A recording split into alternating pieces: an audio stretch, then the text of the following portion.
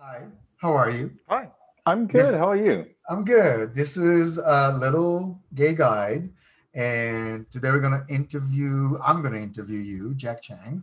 I'm hmm Ron Zakai, and how about we start just from the very, very beginning of a little bit about you for those who don't know you, and then we'll go to the questions. Okay. I am a DJ producer. Well, I am a DJ producer now. I've been remixing and producing for the last 4 years, 5 years. I have been working as a DJ for over 23 years now. This is my 23rd year serving the community. So I am a touring type DJ. So for the longest time, I was a headliner for a number of residencies in London before I started touring in 2004, when an organization asked me if I would join the crazy idea. I remember the email, the crazy idea of bringing the Folsom Street Fair to Berlin for the first time. Wow. And would I be the closing party DJ? Because the Folsom Street Fair in Europe is in Saturday, and the party is Saturday night. So yeah, To those uh, who don't ev- know, in San Francisco, the ending party is on Sunday. mhm. Yeah, go on. So everything got a little crazy very quickly after that. I started touring basically every single European leather pride and fetish event without exception. So I literally I did Into the Tank, I did Cologne Leather Pride, I did Hamburg Leather Meeting.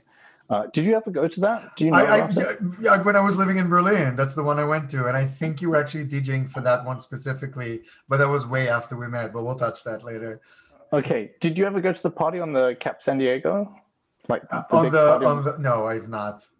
Oh wait, oh, the it the was the, the, the ship, the ship, the the Cap San ship. Diego. Yeah.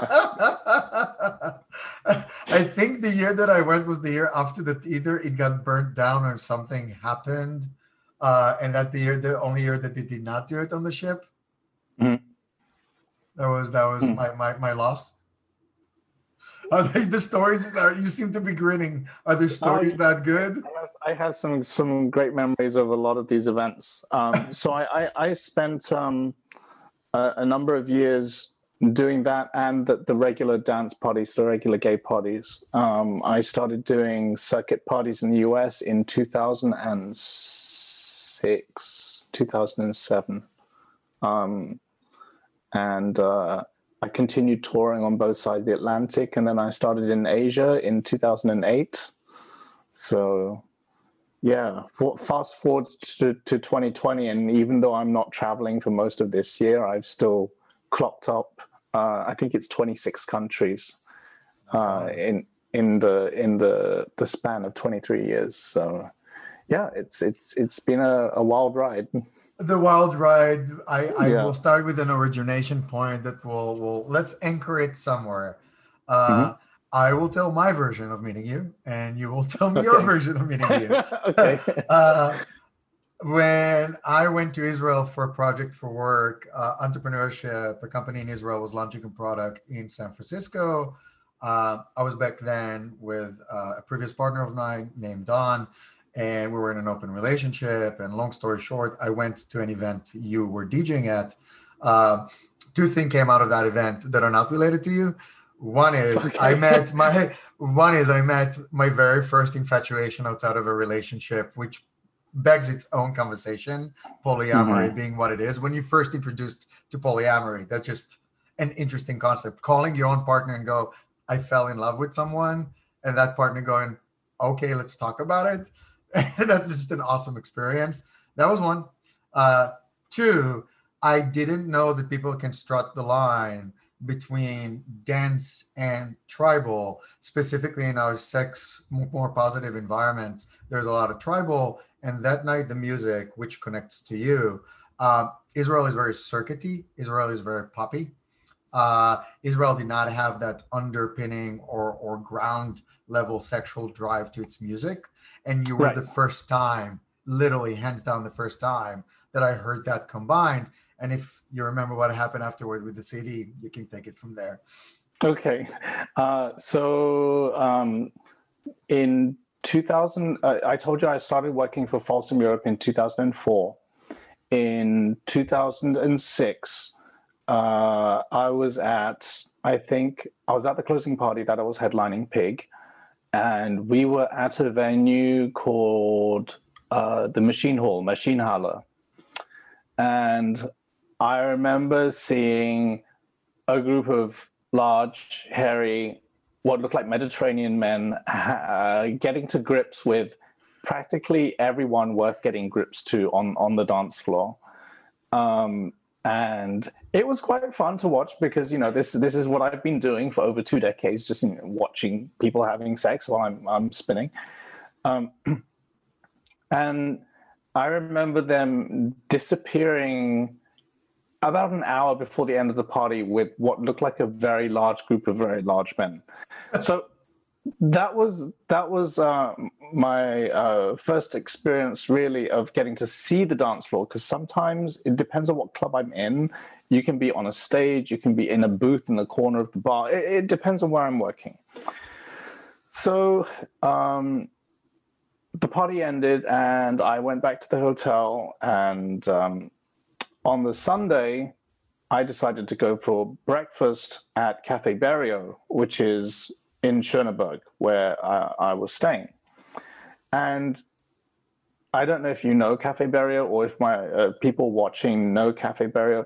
It was like the gay cafe in Schöneberg. There is an outdoor terrace in front of the cafe, and the sidewalk is literally like a 40-meter catwalk. I mean, you just see these guys dressed to the nines on a Sunday morning with their dog, parading themselves up and down this, and just everyone's just watching as they go past watching. So I'm sitting there and I'm having breakfast. I'm a little hungover because back then I used to drink like a fish when I was working. And a couple of very familiar faces turned up at the table next to me. And it was a group of very familiar-looking faces. And they were, again, these large-looking, hairy men that I've never seen before. And they started talking about the party the night before. Now, because I was up on stage, like 10 meters above the dance floor, no one can really see me. No one can really tell what I look like. So they started talking about the party and how great the music was, practically in front of me. And 2 of them were partners, Tomas and Erez, and they got talking really loudly. I mean, you know what? Israelis talk loudly. Yeah. They talk loudly. I mean, once you get the funny thing is the volume multiplies by the number of people trying to talk over each other at the same time. It's one of these Mediterranean things, and it's not like a proportional thing either. It kind of doubles every 6 people the noise level. So if you have 3 people, you get the noise level here. If you get 6 people, the noise level quadruples. It doesn't just double because everyone is trying to talk on top of each other to twice as many people. So it's like a factor of 4. It's not a factor of 2. Anyway. You just described Mediterranean culture to a T with an exponential curve of decibels. Of loudness. Yeah, of decibels. That's what they're all like. My Italian friends, my Spanish friends, and especially my Israeli friends who are just so very, very social with each other. So they started talking so loud, I couldn't ignore what they were saying. And I leaned over and I said, that was really wonderful to hear that I played some great music last night. And the person I later knew as Erez turned around and he went, that was you? And I said, that was me. He said, you were at Pig Party? I said, I was standing. I didn't say that, I'd spent half the night watching them at each other. Get very, very friendly with the Berliners that night. But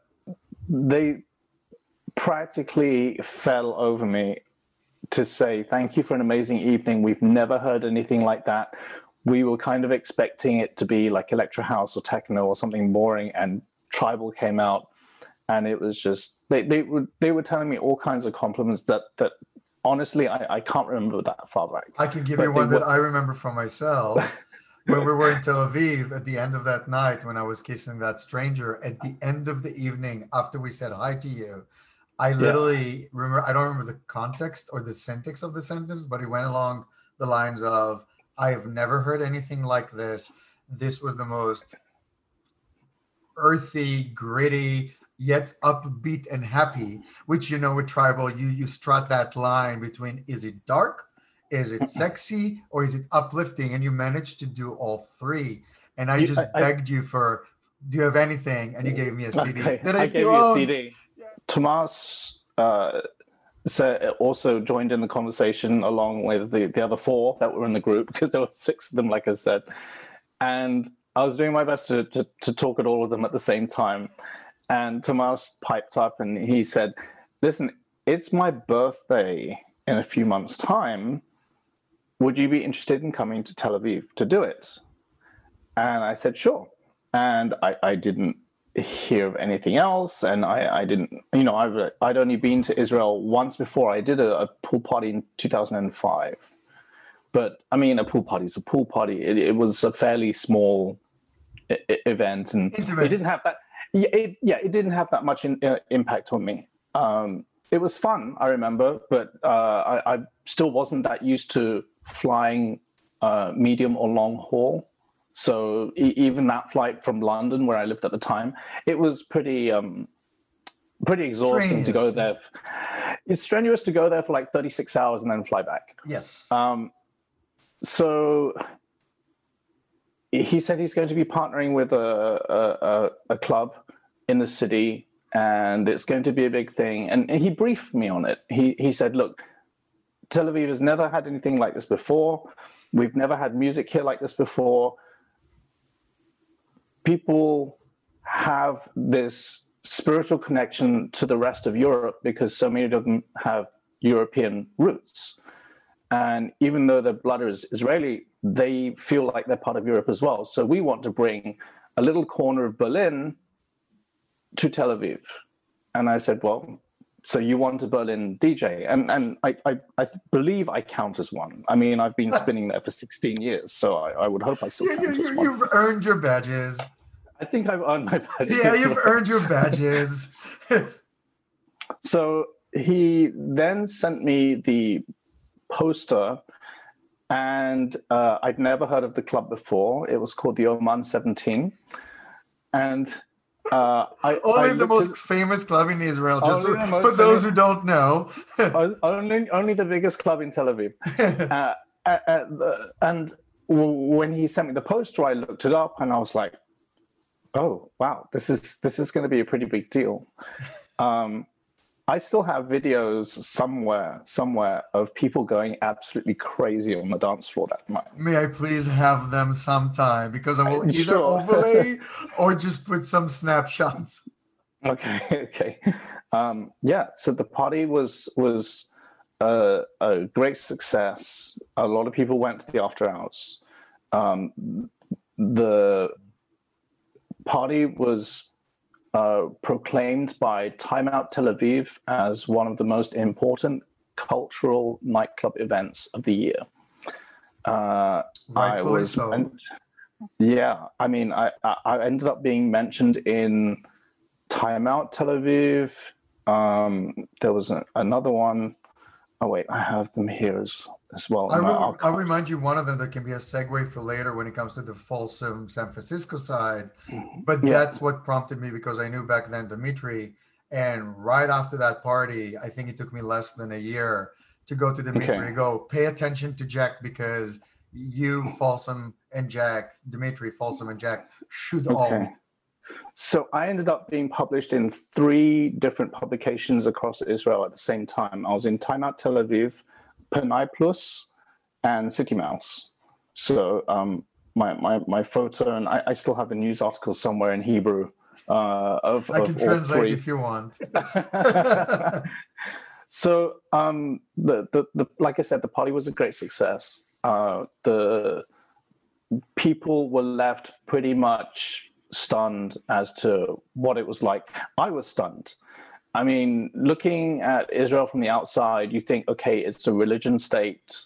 How is it going to be a conservative country? What would they do with an event with such a liberal offering? When I looked down from the booth, I remember seeing at least 20 Israelis that I'd already seen at events in Berlin, like for 3 or 4 years running before anyway. So it wasn't like there was going to be totally unfamiliar company. There were people there that knew what I was about, that knew what the event was about, and were having a great time for it. Told me again that the event was amazing, and it is a proof of concept for him. And I said, a proof of concept for what? He said, well, to start my own fetish event in Israel.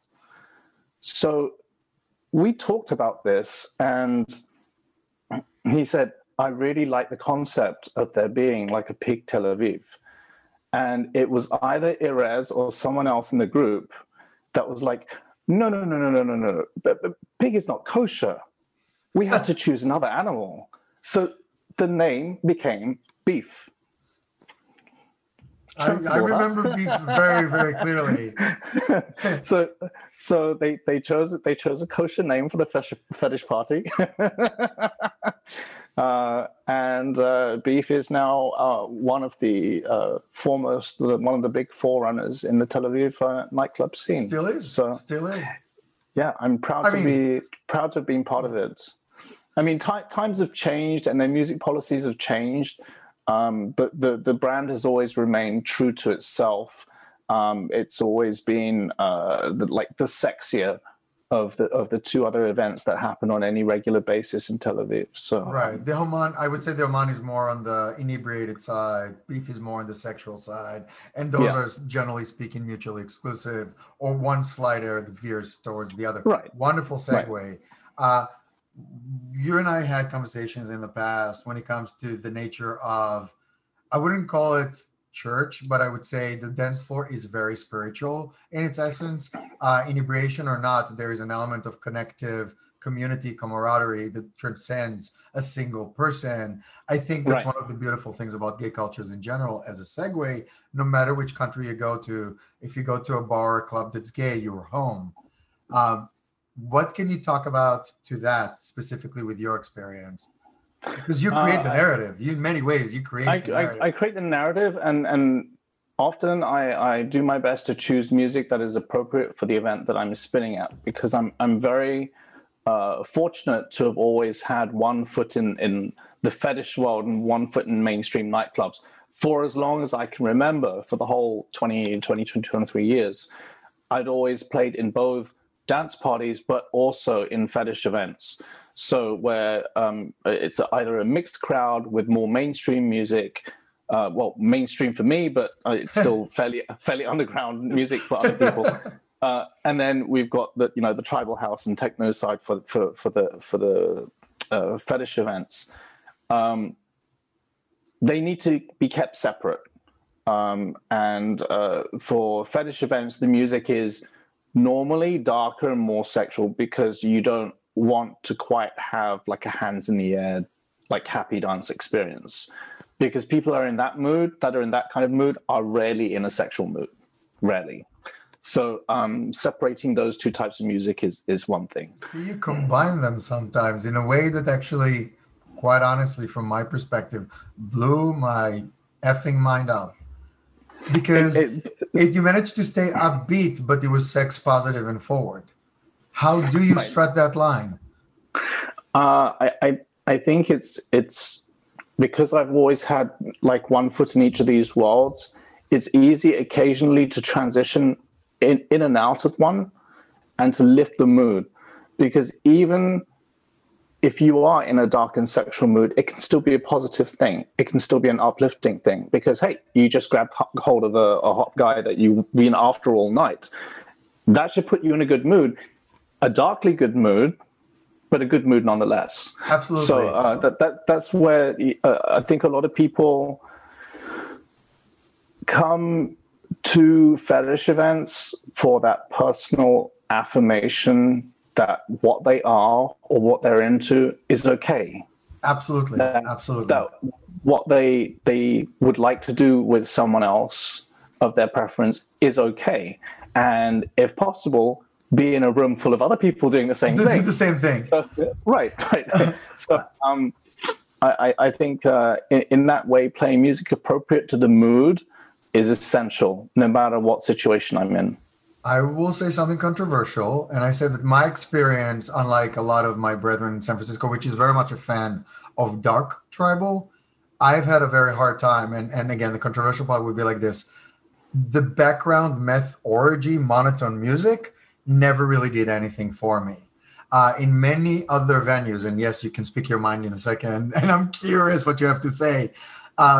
That monotonous thing actually works really well for people in sex environments because it becomes more of a background enhancer of sorts rather than a foreground element. And what I've seen you and I literally odd over and over again is you do manage to inject not necessarily just the not monotonous element of it. It's not just not monotonous. It also injects happiness into those moments. And I find that to this day striking. So monotonous meth orgy music, why or how or where that came from? I'm curious to your perspective. And B, how did you strut that line in that specific environment, in a sex positive, sex forward place? I think one of the essential things for music in that kind of situation is to add some kind of emotion to what you're playing. For a lot of people that just want a beat to have their chemical fuel orgy to, that's fine. And for a lot of people, a monotonous beat is all that they want, because at the end of the day, it stops people talking. It does. I never thought about that. That's the funny thing is that a lot of these people that become very obsessive and single-minded when they are under the influence of these chemicals and inebriated, tend to lose their ability to focus on anything other than one or two things in their mind. Either the penis inside them and the beat, and then they're unable to talk because their mind isn't really capable of doing anything else. If you can occupy that one slot in their mind with a beat, it's fine. This is the capacity. We're at capacity. It's at capacity. I think that the human mind is capable of sustaining between, I think it's 5 and 7 thoughts at the same time. Yeah. Our multi-threading is limited to about, I would say, 2 active ones and about 3 passive ones. 2 active ones, 3 passive ones, and 2 subconscious ones. Yeah. So when people are on chemicals, particularly things like what you mentioned, I believe the effect is that they're less able to effectively multitask. It narrows down to less and less and less. It narrows it down, and people get to focus because there are occasions when some of these people are not interested in conversation. They're not interested in politics or preferences. They just want to get on with it. So for them, it's great. But when I've been spinning at these events, there are a variety of people that attend them. There are sober people that attend them. There are people that don't drink that attend them. Right. And you need to be able to entertain these people as well. So I make sure that the music has enough emotion and fluidity to it and versatility to it to ensure that everyone in the party feels included.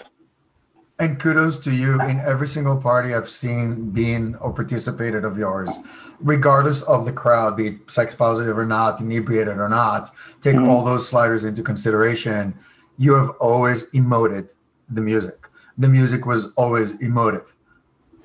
I think even when I'm playing, one of my friends said, even when you're playing dark, we can still tell it's you. And I said, how? And they said, well, one of my fans said, it's still warm. It's still a warm sound, even if it's a dark sound. And I thought, wow, I'm playing some really sort of, almost like nosebleed German techno. I'm like, this is really warm. It's all in perspective. That's when you question your friend's sobriety and you go, yes. How much did you do? How did you do? But the reality is in our culture, inebriation being a part of it, we don't need to dive too much into it. But even with inebriation, you do have a clear senses being enhanced on any, be it alcohol or otherwise, doesn't change it. There is a sense of, am I in a positive space or am I in a negative space? And there is a lot from music that can cuddle you towards or nudge you towards one or the other. I see in your music the warmth you're describing. Right. I do see it as well. And I do try and portray that warmth throughout my set. One of my friends said that they can almost hear like a heartbeat going through the music, which was a very poetic way of putting it. And he said, we can always tell when you're on stage because there's this pulse that goes through the room. And the pulse, we know it's you. Like as soon as you leave the stage, it's gone. Like we can tell it's gone from the music. And it could be almost exactly the same music, but people can tell. Like I remember coming off stage once and a group of my friends gathered at the stage door to say hello. And I was like, how did you guys know I came off? Like that guy, the next DJ was playing a track that I also have anyway. And I thought, you know what? I would have sat there at the stage and not been able to tell that I'd left. But apparently, as soon as the other guy went on and I'd taken my music bag and off the stage with me, my friends were there. They were like, that was a great set. And I was like, how did you know I left? There is your fingerprints on your music. Definitely carries your fingerprints. I can honestly say that I would recognize a set of yours, not by virtue of what you're playing, but by virtue of how it feels. About how it feels? Absolutely. Think one of my very distinguished DJ friends said to me, you could give two totally different DJs, the same set of records, the same set of tracks to play at the same time on the same night, and both sets will sound different. I believe that. And he said that is the power of a DJ, and that is the power of the DJ to influence how the music comes out to the audience. So, yeah, that was an interesting insight into how DJs come across from their sound systems. I would imagine a lot of DJs a lot of younger DJs particularly don't put that kind of thought into it. But I mean, we're living in this age of social media where a lot of them, I think, are chasing the fame rather than chasing the music. They don't chase their own voice, they chase the dragon of success. And that's a very, very different conversation. And please, that's actually a dark segue of sorts. We're talking about power. We're talking about moving audiences. You talk about your specific method or even pursuit, passionate about pursuing a certain vibe and energy. We got that dance floor stolen from us by COVID, and all of my entertainer friends, bar none, are in one degree or actually several degrees or several depth of degrees of suffering. And there is in pain. I'll tell you from the consumer, unabashedly selfish perspective, we miss the dance floor dearly. And there aren't enough Zoom calls, Google Meets, Hangouts, or otherwise that will capture that tribal camaraderie. And now I will totally give you the question: what happened to you, power drivers and entertainers, and you specifically as a DJ through COVID? I think different DJs have dealt with this in different ways. It depends on how creative you are. And this is one of the things about the pandemic, is it really has shown people, and I think it's shown each of us to each other as DJs who and what we really are. Because the ones that are sitting there now just panicking over, okay, what do I do? I have nowhere to work. Well, I have nowhere to work as well. I haven't spun a live gig since March the 7th for Darklands, for Antwerp Leather Pride in Belgium. And one week I'm taking I took 6 flights from Palm Springs to Sydney. The whole connection took 4 days. It was Palm Springs to LA, to New York, to London, to Frankfurt, and then I slept overnight, and then Frankfurt to Abu Dhabi to Sydney, and so I took off on Monday afternoon, and I ended up in Sydney on Friday. Oh my dear God! That was literally exhausting. That was like the second week before the penultimate weekend before the final gig. So it was that trip to Sydney for Mardi Gras, and then Belgium Leather Pride, and then gone. So during COVID with lockdown, it really depends on how creative you are. I've been fortunate to have had enough time and enough background knowledge of music to start working in the studio, and I've kind of gone into a bit of overdrive in the studio. I needed to fill the gap, not of validation, but to fill the gap of my driving force behind why I do this, and I do this for the music. This is going to sound strange. I don't do it for the fans. I don't do it for the money. I don't do it for the fight. I just do it for the music. It's that has carried my name, that has carried my reputation. Even when the fans are gone, there's still going to be the music. So, is it fair to call you a creator then? Well, I have been creating more in the studio over the last 6 months than I have at any other time in my career. Because one, it brings me focus to something positive, and it follows the belief that dance floors will open at some point. Absolutely. And this is looking at the nightclub industry in general. Whenever they do open, and they will open at some point in the future, DJs are going to start spinning again with what? Oh, we'll be waiting with open arms for your creation. You'll be waiting with open arms. I mean, I'm sure people will be backflipping cartwools through the dance floor once they hit it. I don't think a pill, powder, or potion will be needed for the first party ever. For the first party, no, absolutely not. I think the reality would be doors open, balls to the walls, have fun. Have fun. But back to you. How does creation feel? I mean, in terms of all of your journeys in general are real time. Your journeys in general are crowd responsive. Your interaction in a creative level is temporal. It has a temporal sense to it. And here you are in a very not clinical, but definitely more clean, quiet environment. It's not somber, but it's you. How does that feel now? It has shown me that there was some learning to do in terms of getting comfortable with myself on my own.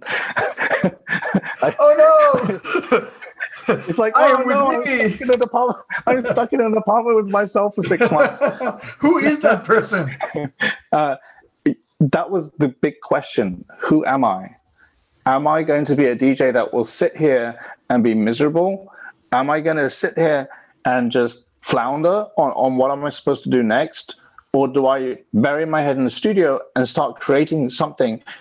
And I thought, you know what? This isn't just creating it for myself, because now that we live in the age of being able to distribute music very freely over the internet with SoundCloud, Mixcloud, whatever you want to call it, it suddenly opened up the opportunity that I could start creating more material during COVID lockdown to distribute to other DJs.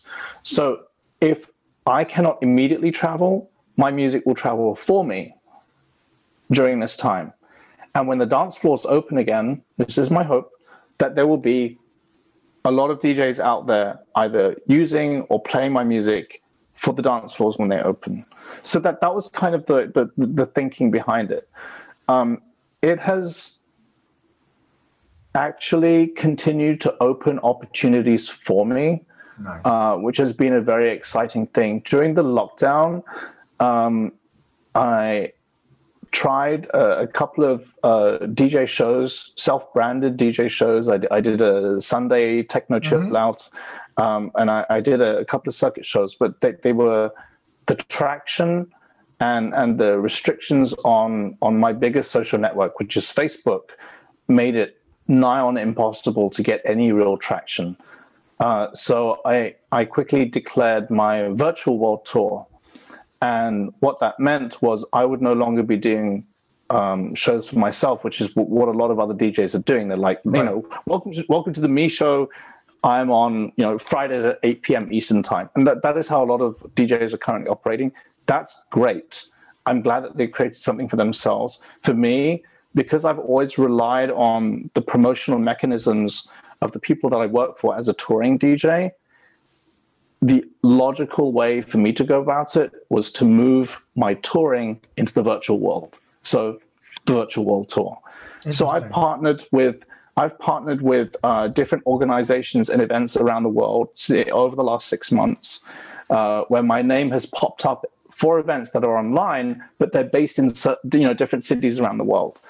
So that's been really interesting because it's been the ultimate try before you buy experience for certain organizations, particularly ones that almost promotional without being promotional. It's the try before you buy concept. Yeah. So I'll actually spin for them for 2 hours, which is a reduced set for a reduced fee. One really fun show actually that I can mention for sure. I will add the link afterwards. I would love to. Okay. It was for Montreal Pride this year. Now, because they normally hire North American DJs, me coming in from Germany, where I'm based now, would have been financially out of their reach. But with the fee that they did have, they were able to offer me something that was acceptable. I mean, okay, I'm jobless right now and I'm on unemployment. So, money is... But value is value. But value is value. There's a bigger conversation when it comes to, especially when it comes to entertainers or people within the service industry that are having the existential crisis when it comes to value, because any food on the table is food on the table. But I will argue that retaining your value in this is a triumph. B, it's a valid conversation to have. The discount, of course, should be there, but not a discounting of all value or elimination of it. So I've come to rebirth my touring persona in the virtual world, doing these parties. I did one last weekend for the first time in Manila. It was actually their last Zoom party, and they wanted me to be the closing party DJ. I've never been to Manila. I've never been to the Philippines. So it was actually a really brilliant opportunity given by a friend DJ to say, would you work at the party as well? And it was great. The response was actually pretty electric. So I was very, very happy about that. It opens my name up to a continent that I've not been to with any regularity over the last 5 or 6 years. So again, for parties, events, and promoters that are normally unable to afford me, because I do have a base price, because I do have to run this as a business. I do have rent to pay. You are a business. You are your business. Right. I have fixed costs. It's not like I can say, well, I can take this lower fee and then, screw the rent. I'd rather not be homeless on taking a party. Yeah. That would be inconvenient and unfair. It would be slightly inconvenient. So we've had those parties, and those will continue to come in during lockdown. It will be a global thing. I do not foresee for the rest of this calendar year to be restarting work. So I do not foresee taking any bookings until at least the New Year's Eve 2020. Of course, this is going to depend on a lot of factors. I'm not going to sit here and wish for a vaccine which may never come. I think this is going to be a long time. Without trying to sound pessimistic about this, I believe it's not pessimistic. It's realistic. I think here in Europe we're in the middle. We're at the beginning of the second wave now. So I was just reading in the German news today that our Chancellor Angela Merkel has announced new coronavirus combative measures for handling the pandemic.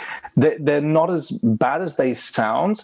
What it means is that certain regions or states that already have their autonomous decisions to impose restrictions will have a new set of rules laid in so that certain cities or certain states will get locked down quickly in order to stop the spread of infection towards other states. It's a very dominating pandemic. I mean, this has affected a lot of people. I want to try to connect those threads because there's the element of the vocational path of you really can't do anything outside. And quite frankly, I don't think you would regardless. I don't think I don't think parties are opening up in a pace in which you will need to go and God forbid, risk yourself. Go ahead. I think there are. I think it depends on what country you're in and where you live. Because here in Germany, actually, there's a nightclub stadium called the LAN-Access Arena in Cologne, which is about an hour's by train away from here. So it's about 30 miles.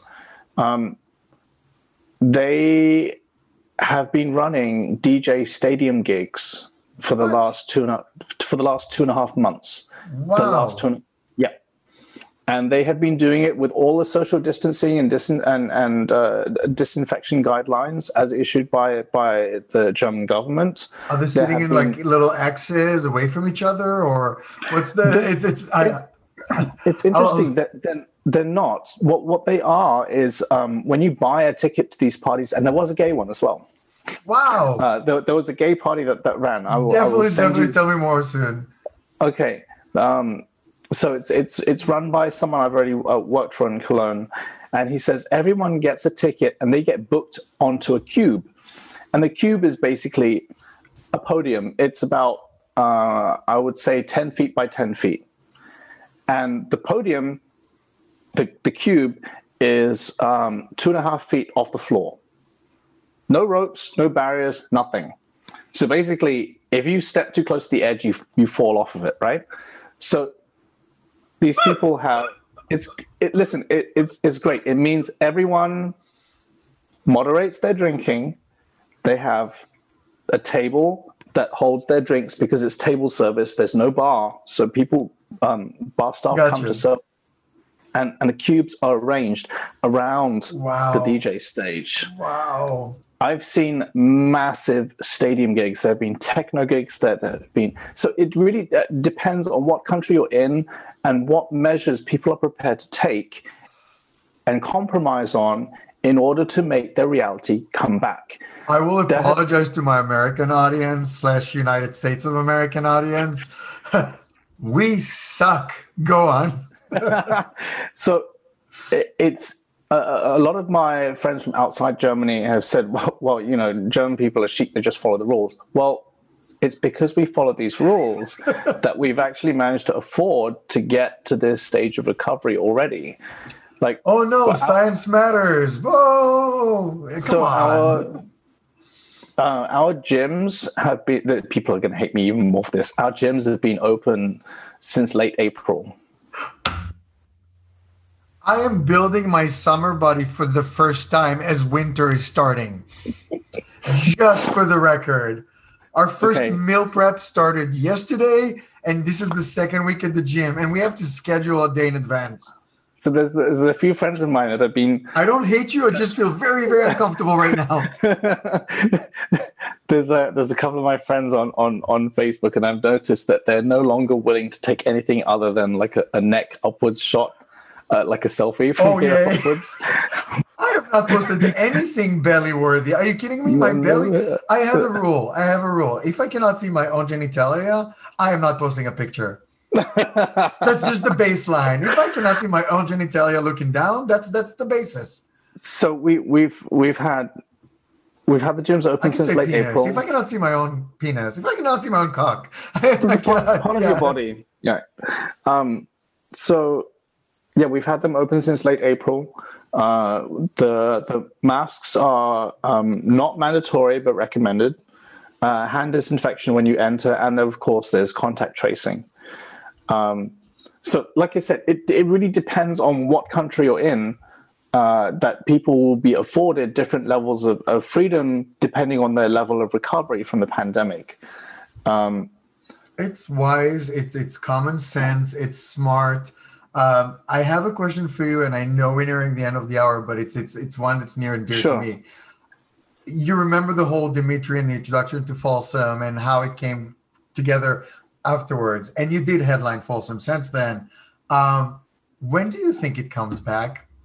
When do you think our dance floors are coming back for us, for the craziest ones?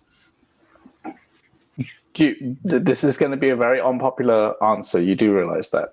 I apologize for everyone. I asked it. I want truth, and I believe. Okay, so it's now the 29th of September, right? I think for most of the world, we're only halfway through this pandemic. And I will say that because we've had projections in Europe that the second wave, as it is known, is likely to peak over the next 3 to 4 months, which is December. So that's October, that's November, basically December. Folsom next year in San Francisco. So on that note, happy post Folsom. Thank you. You too. Happy Folsom. I am one of your biggest fans, and I love you. And I thank you so much for staying a friend, being a friend, and going through this. You were instrumental in a lot of my own internal journeys, both in COVID and in life. You know that. You're a delight. I'm glad. You know that. But let's the hopeful note will be that maybe it will be Folsom 2021 that we see each other next. I think it's going to be 2021, and I think we're looking probably in Europe, we're looking at least at Easter next year. This is going to be a fatal prediction, but probably Easter next year. I would imagine by the time Pride comes, 2021, Pride Month, we may be back on track. Oh, that would be from your lips to God's ears. But that's saying that Pride Month is June. That's 6 months of that year, plus the 3 months at the end of this year. That's another 9 months from now. So that's... Speaking of 9 months worth of this, would you be open for another interview a month or so from now just to kind of catch up on that? Sure. I would love that. Good. I would love that. So have another interview with me, like drinking whiskey and crying into the camera. I'm like, I will change my coffee to a whiskey, and we'll just move it for later in the day. It will be perfectly fine. Sure. This is Little Gay Guide. You're Jack Chang. I'm Ram Zakai. Thank you, everybody, for watching. Thank you. That was awesome.